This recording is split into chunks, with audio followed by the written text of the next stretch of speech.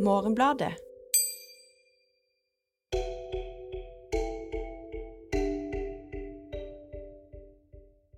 Hva egentlig angring, og det vet vi egentlig ikke så veldig mye om, fordi det er forsket veldig lite på det. Altså, hva skjuler seg egentlig i begrepet angring? I dag i Morgenbladets forskningspodcast skal det handle om transpersonens reise gjennom medisinhistorien. Dagens debatter kan jo få det til å høres ut som at trans er noe nytt, men det er det ikke.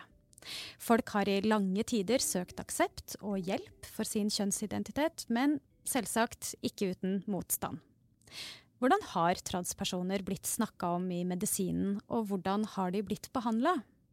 Jeg har ringt til Berlin, hvor legen og doktoranden i vitenskapshistorie Kjetil Slagstad bor. Han har fordypet seg i arkivene og historiene til tidlige transpersoner og forskerne som interesserte seg for dem. Mitt navn er Ida Palin Bosteløkken. Hei Kjetil! Hallo, Ida. Hyggelig å bli invitert.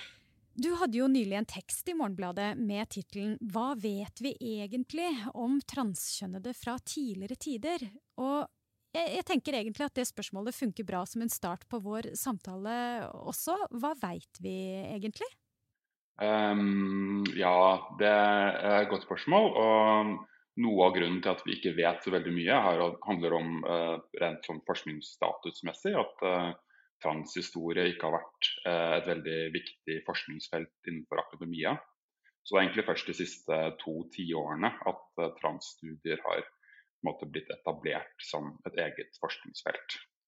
Transpersoners egne perspektiver, transpersoners historier ofte har blitt fortalt gjennom brillene til psykiateren eller dem som på en måte har skrevet om, ikke førstepersonenes egne beretninger selv.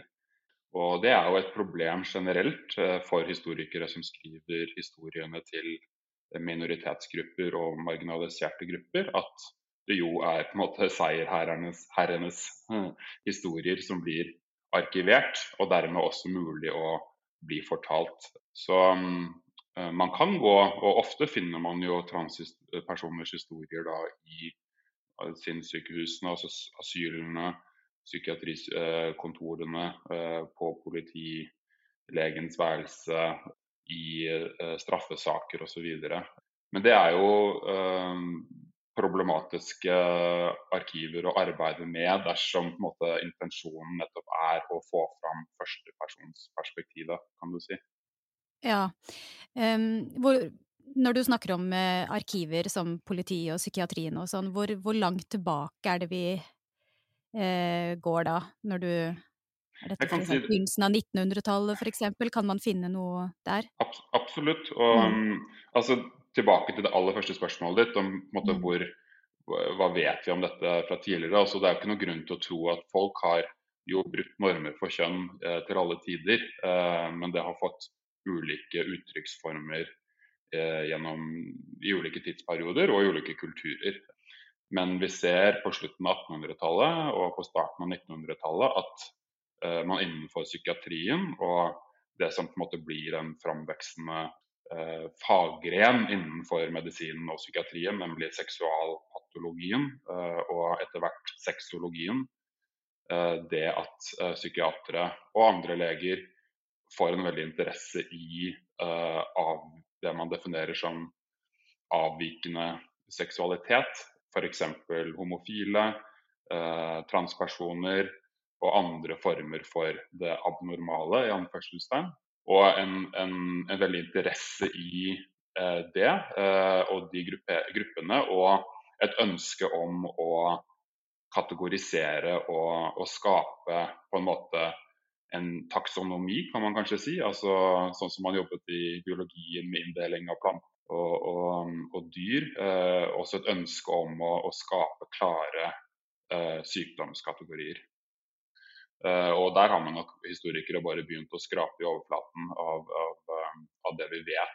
Det kom ut en ny biografi i fjor om en jødisk transkvinne som måtte flykte fra nazistene. Sånn at det begynner å bli flere og flere førstepersonshistorier.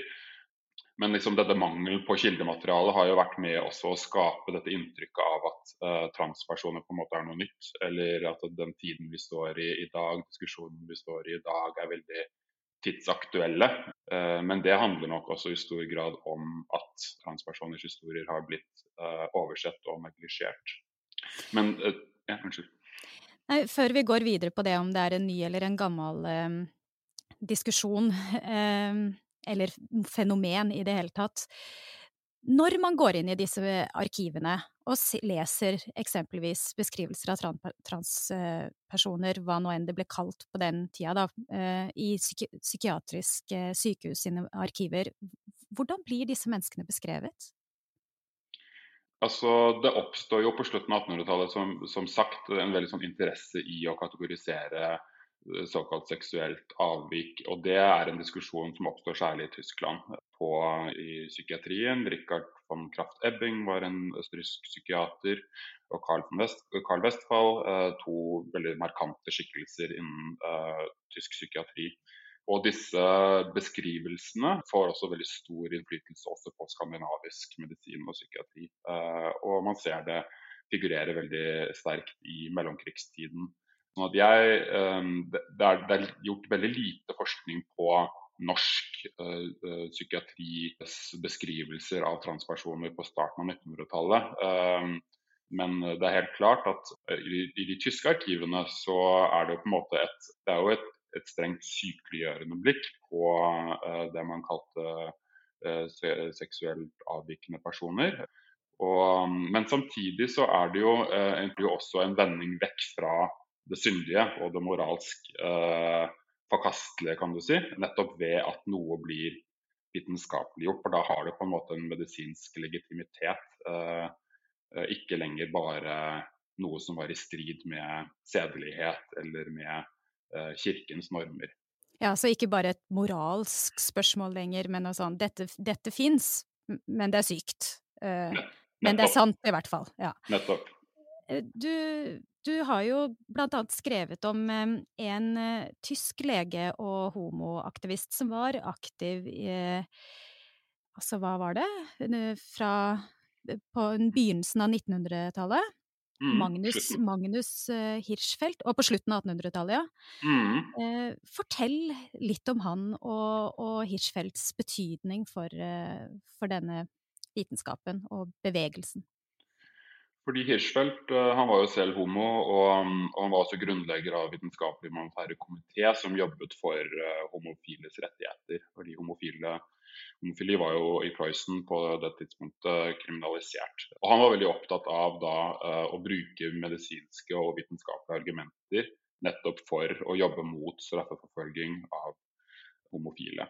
Og han er veldig inspirert også av Westphal og von Krafft-Ebing, men dreier, kan du si, deres mer sykeliggjørende perspektiver i en mer normalitetsretning. Sånn at han bruker på en måte mange av de samme medisinske argumentene, men for å argumentere for at dette er jo ikke sykt, dette er bare menneskelig mangfold og variasjon. Hva slags argumenter kunne det eksempelvis være, da? Et sånt biologisk argument?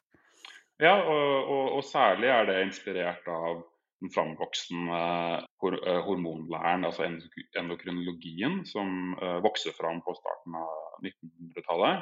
Hvor man da gjør vitenskapelige eksperimenter på forsøksdyr med kjertelvev. Altså, man hadde jo ikke utviklet syntetiserte hormoner på det tidspunktet, det kom noen 10 år senere.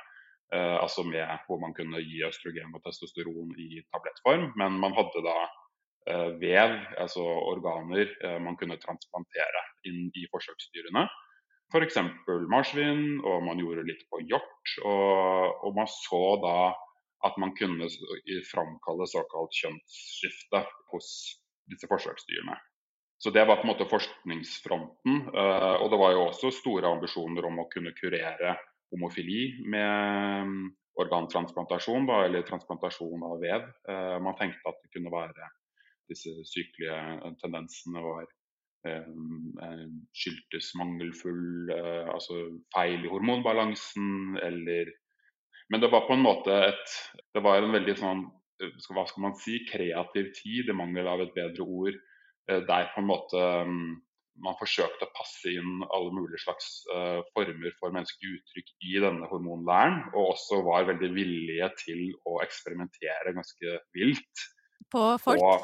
Og også på folk, nettopp. Fordi de nyhetene om disse kjønnsskifteeksperimentene på forsøksdyr nådde mediene, ukepressa.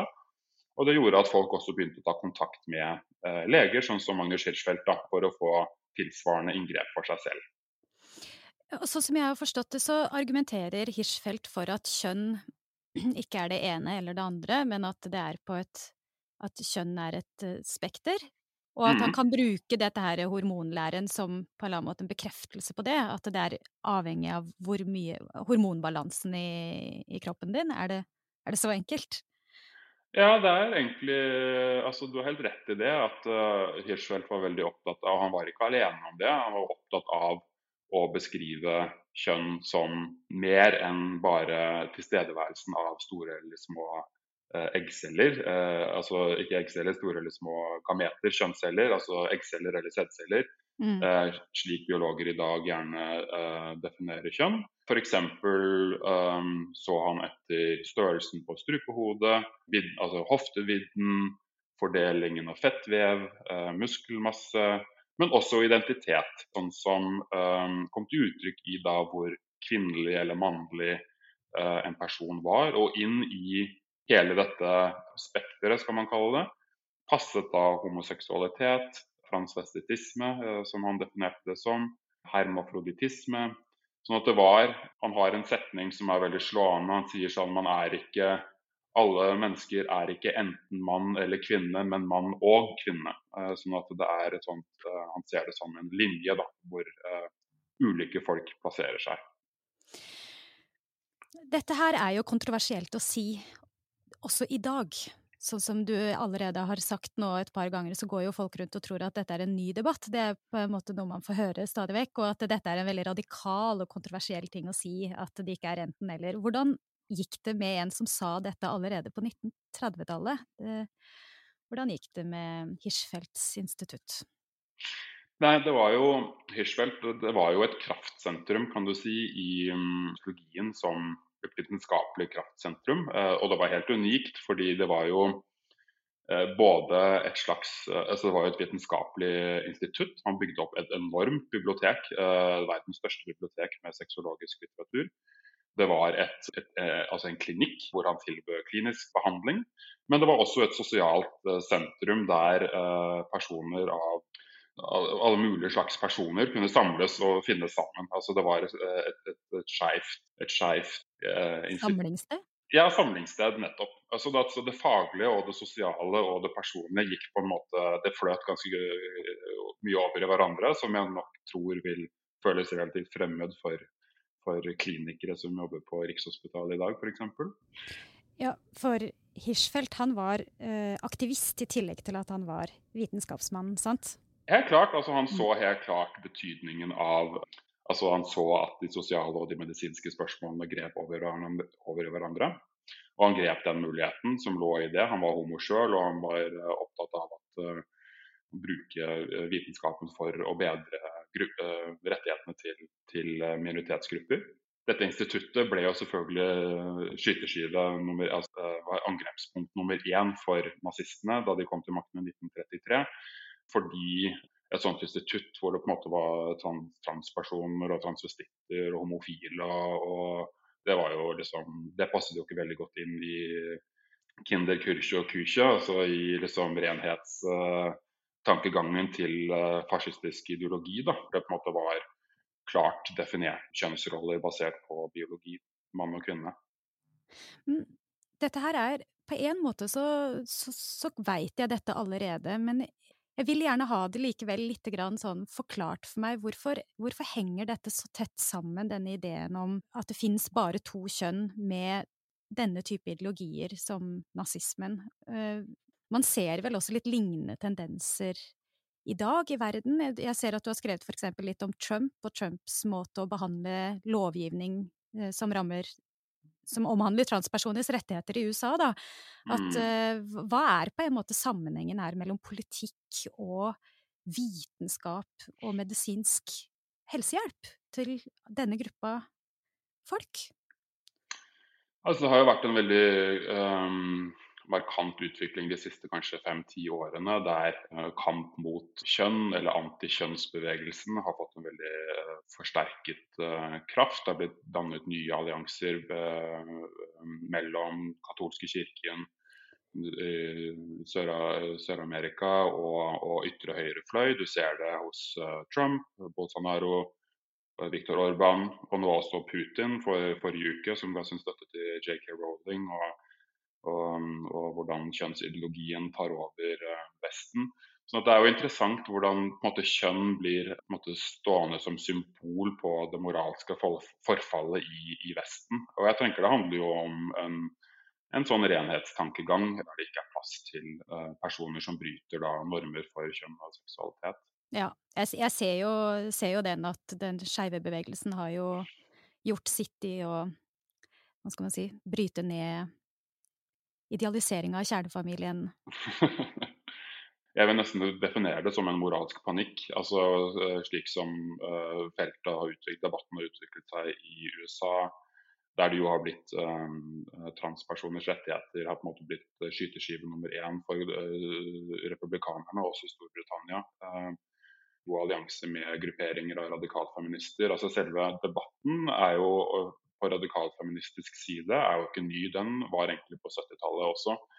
Argumentene er ikke noe nye, men det er denne voldsomme intensiteten og dominansen som diskusjonen har fått i mediene og i politiske miljøer, som på en måte er det nye de siste 5 årene, vil jeg si. Når det det å være trans ble en diagnose? Altså jeg bare tenker, dette her, du har jo vært inne på det, men det må jo defineres som noe for å kunne utløse både rettigheter, krav til behandling, straff for den saks skyld, ikke sant? Hvis man har vært ute etter å undertrykke og straffe mennesker. Så kan du fortelle meg litt om sånn diagnosehistorien på dette feltet?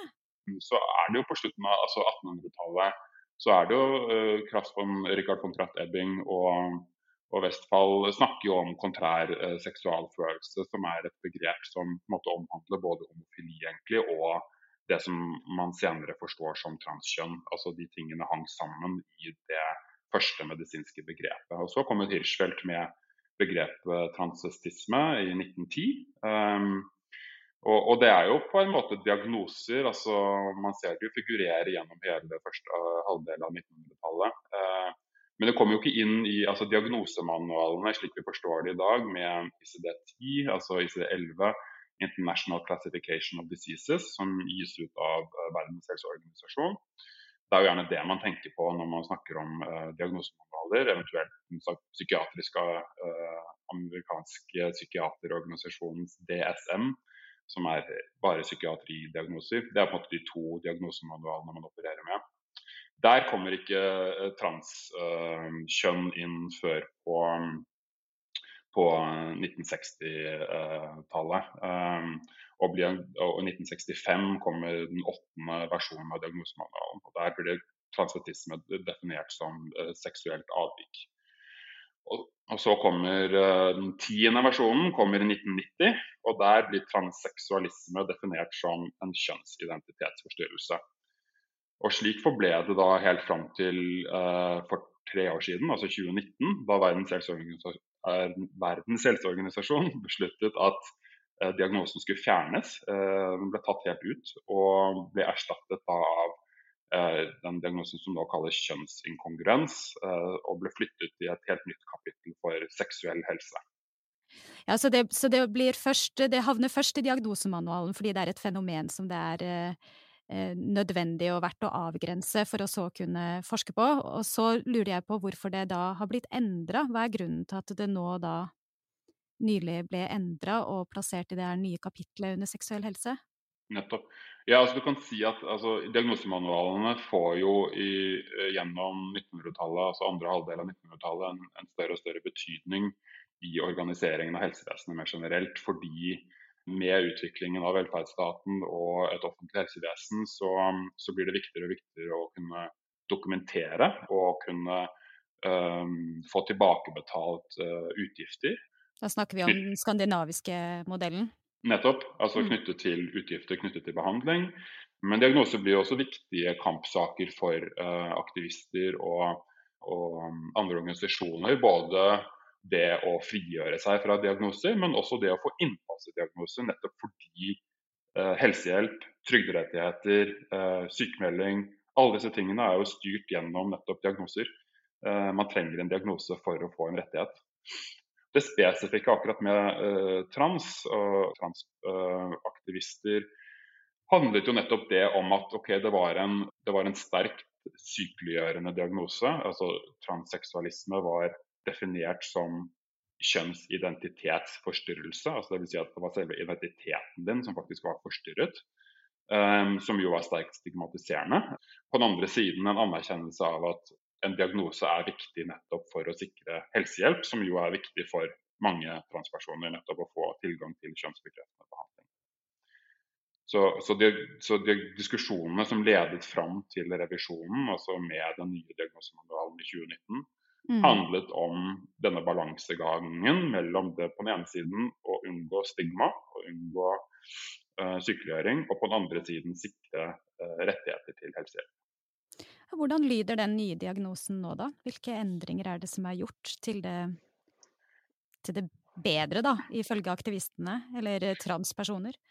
Altså den store forskjellen handlet jo om at kjønnsidentitetsforstyrrelse ble fjernet, og hele diagnosen ble tatt ut av kapitlet for psykiske lidelser og satt inn i et nytt kapittel for seksuell helse. Og det betydde jo at transpersoner per definisjon ikke lenger var sett som psykisk syke. Så det var en kjempeseier.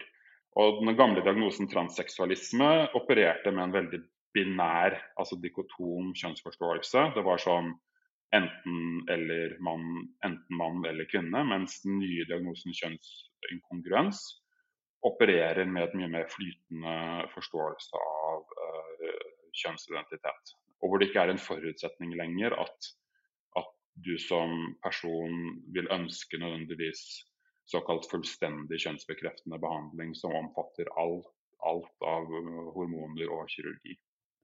Ja, så det er ikke lenger en del av utredninga at den som kommer og ønsker seg kjønnsbekreftende behandling, nødvendigvis ønsker seg full kirurgi, eksempelvis da. Altså jeg kan ikke svare for hvordan Rikshospitalet i Norge opererer i dag, men de har jo uttalt offentlig at ikke de tilbyr ikke-binære personer, ikke-binære pasienter behandling. Men det har vært helt klart tradisjonelt et sterkt krav i Norge fra 50-tallet og opp til helt nylig at man måtte kjøre løpet fullt ut. Altså ingenting skulle startes opp med mindre man takket ja til alt. Ja, for det er jeg jo litt nysgjerrig på, dette her med hvordan har man blitt utredet for dette? Hva slags altså her har man denne opplevelsen, og så ønsker man seg en eller annen behandling, og så må man da gjennom en kvern. Som jeg har fått inntrykk av at har vært ganske omfattende, og fortsatt er omfattende i dag. Vet du noe om det? Hva har vært den medisinske tradisjonen der da, i selve utredningen av transpersoner? Hvorvidt, altså ikke sant, for å finne ut om det utløser da, krav til behandling eller ikke? Man har brukt ulike former for psykometrisk, altså psykologisk testing, ulike former for Rorschach-test har man brukt, og så en tegnetest har man brukt. Forklare litt.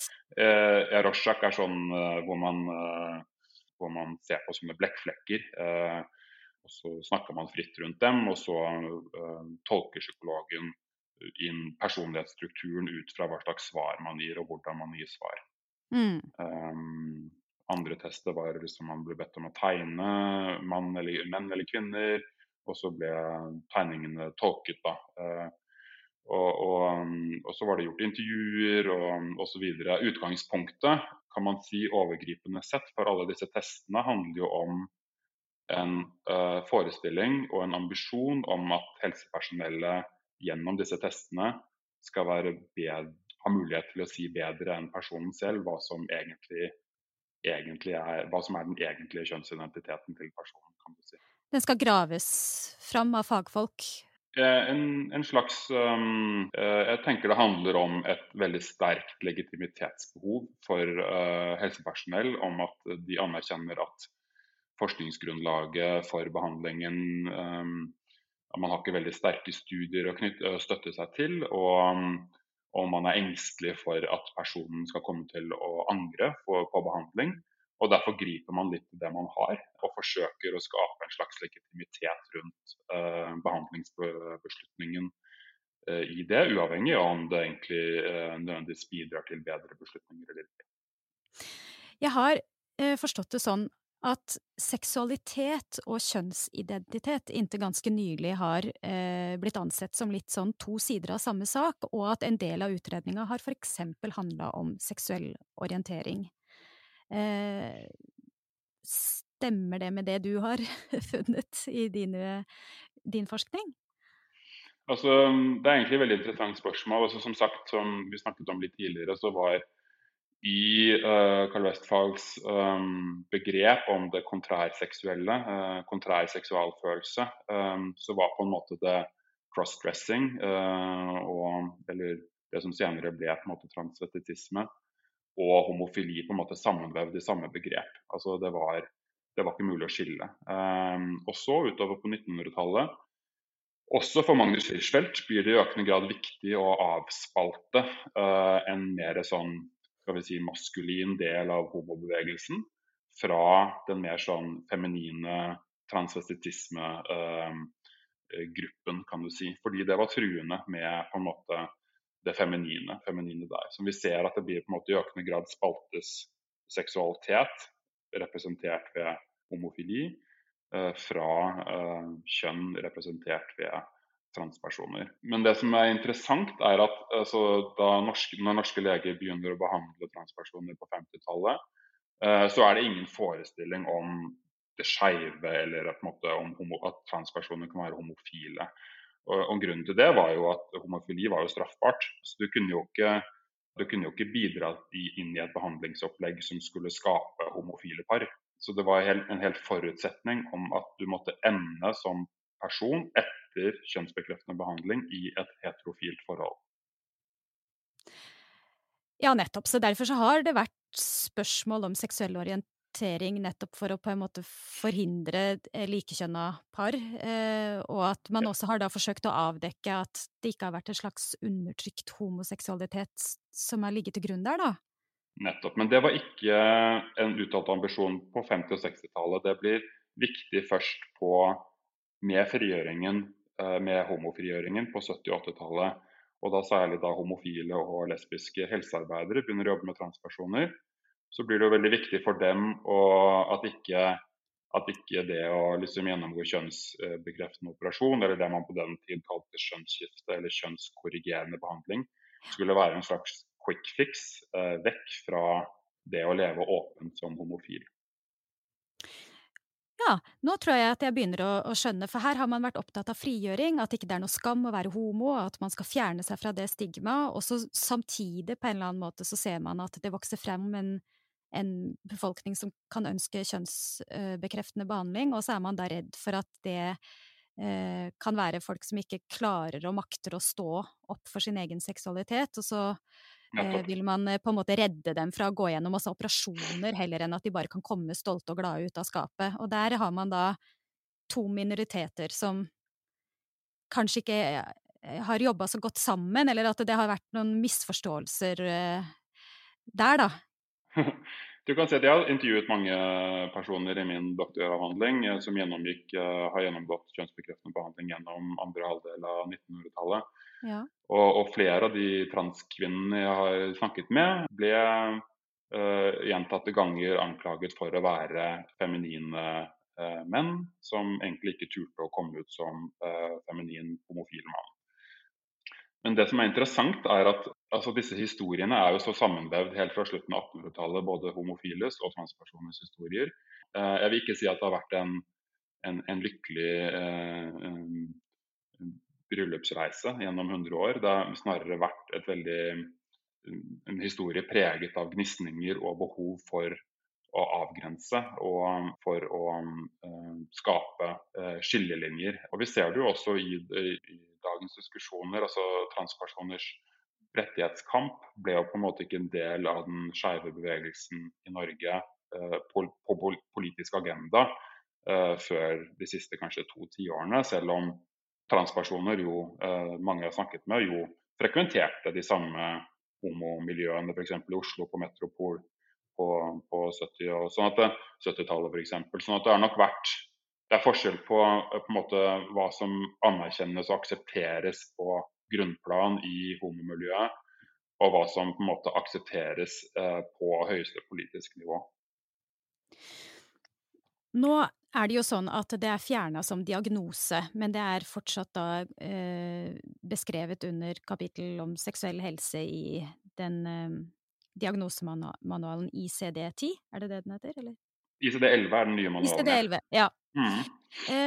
Jeg bare tenker, når man da skal søke seg til behandling, så det ikke definert som en sykdom lenger. Jeg bare lurer på, hvordan skal man skaffe seg behandling når man ikke kan peke på at det en lidelse? Ja, det et veldig godt spørsmål og et paradoks som oppstår når man går fra å behandle en lidelse til å behandle en minoritet. Det jo 2 vesensforskjeller sånn erkjennelsesteoretisk, vil jeg si, som kanskje ikke alltid blir så veldig sterkt innreflektert av forskere og helsearbeidere innenfor dette feltet. Men det jo ikke, man tenker litt over det, så det jo ikke det eneste feltet innenfor norsk helsevesen i dag der man i utgangspunktet ikke syk selv om man får behandling. Tenk på svangerskapsomsorgen, tenk på helsekontroll av barn, tenk på abort. Altså det jo mange måter man har et pragmatisk forhold til diagnoser som handler om at man trenger verktøy for å kunne kategorisere og strukturere helseomsorg, selv om det ikke nødvendigvis faller inn under et klassisk sykdomsbegrep.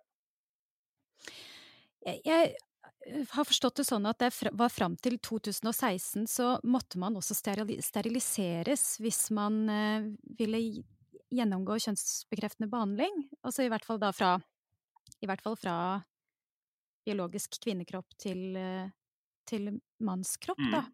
Hvorfor det? Hvorfor har det vært sånn? Det har aldri vært lovregulert, men med lov om endring av juridisk kjønn, som du sier kom i 2016, som jo var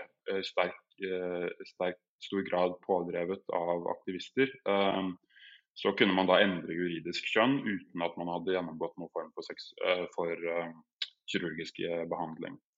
Og det var ikke bare sterilisering, det var jo kastrering. Det var fjerning av eggstokker og eggledere og livmor hos transmenn. Og det var som sagt aldri lovregulert, men det en praksis som delvis springer ut av medisinen, men ikke alltid, ikke utelukkende, fordi det var flere leger også som argumenterte for at det ikke noe grunn til å gjennomgå mer behandling enn strengt nødvendig, men delvis også av juridisk og byråkratisk praksis på slutten av 70-tallet, der frykten for at en transmann skal bli gravid så sterk. Det passer ikke inn i det byråkratiske systemet og rett og slett i lovverket, at man rett og slett bare beslutter at det må rett og slett bare være et kriterium. Man har vel sikkert også alltid vært veldig opptatt av om folk får det bedre etter å få behandling. Og i Norge så har man jo et gratis helsetilbud til alle, så det snakk om enormt mye penger som brukes sikkert da, i et sånt løp. Og ganske inngripende også, altså hormonblokkere til ungdommer, og så etter hvert at man skal utføre kirurgi som irreversibelt på kroppene til mennesker. Altså, man jo nødt til å vite om dette funker. Man må jo vite at folk får det bedre etterpå. Hvordan har man forsket på dette frem til nå, og hvordan forsker man på det i dag? Ja, det veldig interessant historisk sett, egentlig, fordi når Hirschfeldt og starter med dette, eller når norske leger starter med dette på 50- og 60-tallet, så på en måte ikke dette et relevant spørsmål i det hele tatt. Det sier noe om hvordan medisinen har endret seg. Altså, det ingen som noe bekymret over at det ikke finnes kliniske studier. Altså randomiserte kliniske studier jo på en måte noe som vokser fram i andre halvdel av 1900-tallet uansett. Sånn at det på en måte var ikke en del av argumentasjonen eller tankegangen, selv om selvfølgelig det med angring har vært en del av diskusjonene fra begynnelsen av. Og det det er et veldig interessant spørsmål som jeg tenker i veldig liten grad blir egentlig nyansert behandlet i diskusjonene, fordi hva egentlig angring? Og det vet vi egentlig ikke så veldig mye om, fordi det er forsket veldig lite på det. Altså, hva skjuler seg egentlig i begrepet angring? Altså, angrer man på, det kjønnsidentiteten som endret seg tilbake til fødselskjønnet? Altså, det at man møtte så mye stigma i samfunnet at man ikke kunne leve åpent? Det komplikasjoner knyttet til kirurgiske inngrep som ikke ble slik man hadde forestilt seg? Det er et forskningsmiljø i Canada som veldig åpne og ser på detransisjonerere og retransisjonere. Vi har ikke noen gode begreper for det, men altså de som går tilbake eller går fram igjen. Fram og tilbake, men som åpne for det å tilnærme seg dette spørsmålet ut ifra opplevelsene til den enkelte. Det tenker jeg er veldig viktig, fordi vi vet for lite om hva som egentlig skjuler seg i disse opplevelsene og begrepet om angring. Ja, sant. Det det jo veldig mye snakk om, veldig mye nysgjerrighet rundt dette her med angring. Samtidig så ser man jo at både de som jobber med, og det kan jo være de samme folka selvsagt, men altså de som jobber med behandling og tilbyr behandling, og de som, og aktivister, transpersoner, jo veldig opptatt av å snakke om at dette en gruppe med dårlig psykisk helse, høy selvmordsstatistikk, og at det brukes på en måte som et argument da, for hvor viktig denne behandlingen Men hvis det ikke definert som en psykisk lidelse i utgangspunktet, det da, misforstå meg rett, så viktig om man blir bedre etterpå? Og dessuten så skal man jo inn i en helt ny fase av livet etter behandling, så det blir jo veldig vanskelig å måle, sant? For da har man kanskje ikke de samme utfordringene, men andre utfordringer, for man vet jo ikke helt hvordan, som du sa, hvordan det blir. Det jo et interessant spørsmål du reiser, tenker jeg. Et paradoks nettopp i det at Verdens helseorganisasjon har fjernet diagnosen og sier det ikke en psykisk lidelse, dette en del av menneskelig mangfold på den ene siden. Og på den andre siden en slags fortsatt tviholding på det psykiatriske språket, nettopp ved at utgangspunktet for forskningsstudiene skal være effekter på psykiatriske symptomer, angst, depresjon osv. Jeg tenker at det et paradoks som ikke reflekteres nok om blant helsearbeidere innenfor feltet og for forskere. At på en måte, hvordan kan man respondere på denne nye erkjennelsen, nettopp ved å inkludere transpersoner, aktivister, miljøer i å skape solide og inkluderende forskningsprosjekter som setter behovene til gruppene i første sete. Det var det vi rakk om de 100 årene av transhistorien. Vi høres om 2 uker.